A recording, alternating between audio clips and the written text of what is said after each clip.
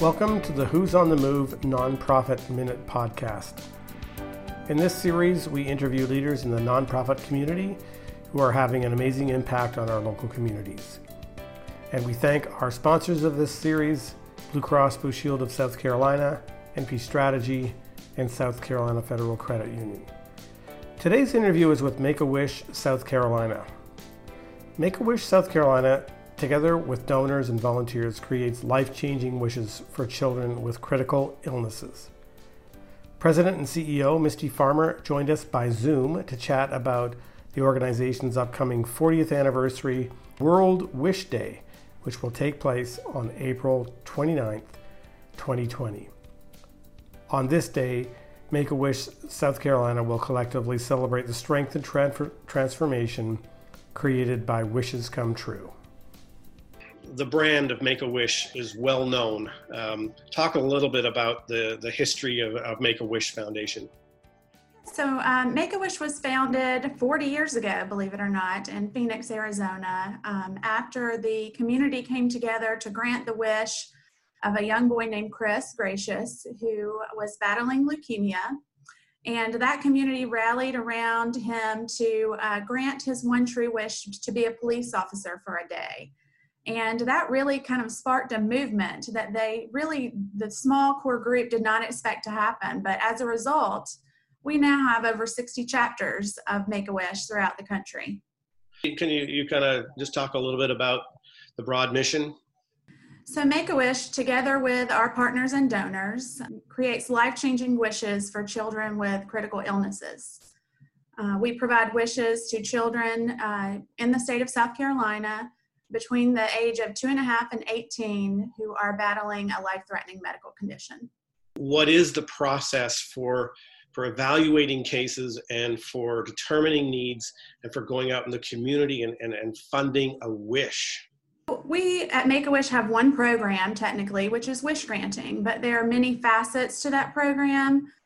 We are, first and foremost, we're referral based. So we work very closely with our medical professionals throughout the state of South Carolina. We rely on them to refer kids to us for wishes.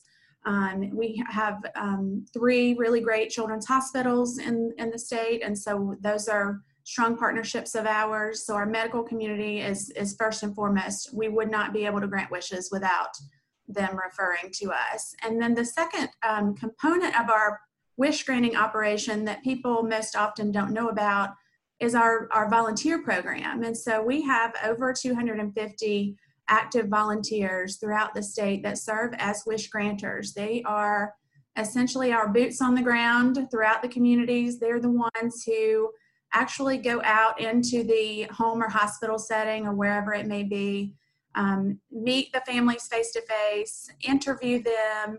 They're specially trained through Make-A-Wish University to do activities with these children to help them uncover what their one true wish may be. Because as you can imagine, children might take a little while to think on that. The younger children typically go straight to their favorite Disney character, and Disney is really popular, but some of the older kids want to take a little bit more time and really truly think about what that wish would be and how it might impact them. And so our volunteers guide them through that. And even after that initial visit happens, typically from the time of referral to the time a wish is actually granted, there's about a span of 6 to 12 months involved in that. So our volunteers stay with those families throughout the process. They do things on a monthly basis or every so often to keep the wish kids excited about their wish and looking forward to it, and just that they're the heart and soul of our program, which is wish granting. And then finally, in terms of programmatic elements of what we do, of course, there's always fundraising, and we have a very robust development program. We have designed a way for pretty much anyone to become involved in fundraising at our chapter, whether it's through outdoor adventure hiking programs, through corporate partnerships, through donating airline miles, or of course individual donors. So we pride ourselves on really being able to partner with anyone, and so that everyone has an opportunity to be a part of creating that magic that we provide through our Wish experience. Talk about April and its importance to the organization. So I spoke earlier about how we were founded through the very first wish being granted with Chris Gracious wanting to be a police officer. And so annually in April, on April 29th, we celebrate that wish and how that wish impacted our organization. And it's called World Wish Day. And so this year we'll be celebrating our 40th anniversary as an enterprise. Make-A-Wish America and all of the collective chapters will be celebrating on World Wish Day. And we'll be launching a special campaign to celebrate that. I won't give away too much about that just yet, but more so than ever before, we'll be celebrating our mission in big ways throughout the community. And it's just going to be a really special time for us. Of course, recent happenings have really kind of thrown a kink in our plans, but we are still dedicated to celebrating that important milestone in a major way. Yeah, I was looking at an announcement recently about most kids look to do something or go someplace. Obviously, that becomes challenging at least April 2020. So yes. Talk about how maybe you kind of short-term deal with the challenges of travel and going to Disneyland and places like that. Yeah, so obviously this pandemic has really impacted our ability to fully execute on our mission.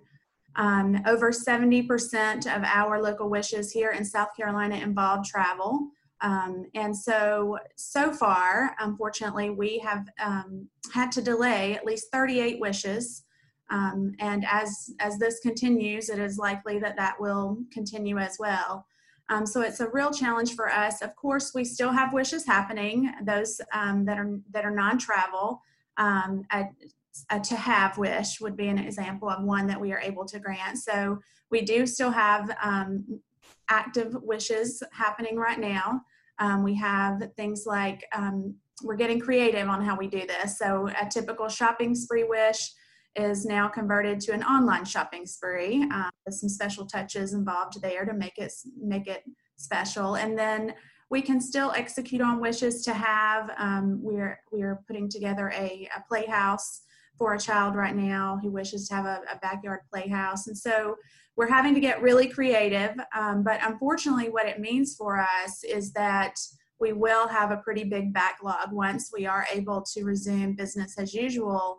And so we are working now. We know that the actions that we take now will impact our ability to grant those wishes at an unprecedented rate once we are back to business as usual. And so it's a challenge, but it's one that we are working to mitigate, and one that we know that our volunteers and our wish families and our supporters will help us rise to the challenge to overcome. What are you most proud of in terms of accomplishments of the organization?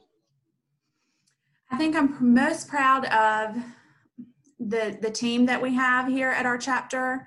We're a family, and we have recruited some of the best talent, in my opinion, of any organization in terms of both fundraising staff and mission delivery.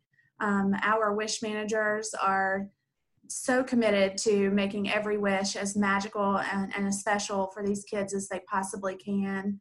And our supporters are the same way. You know, as I mentioned earlier, we have a very tight-knit community here. And so I think the sense of community and family within the organization, and us being able to retain these people, we have a very low turnover rate among our team, our volunteers, our donors. And so that would be, I think, my proudest accomplishment is just the sense of community that we have here.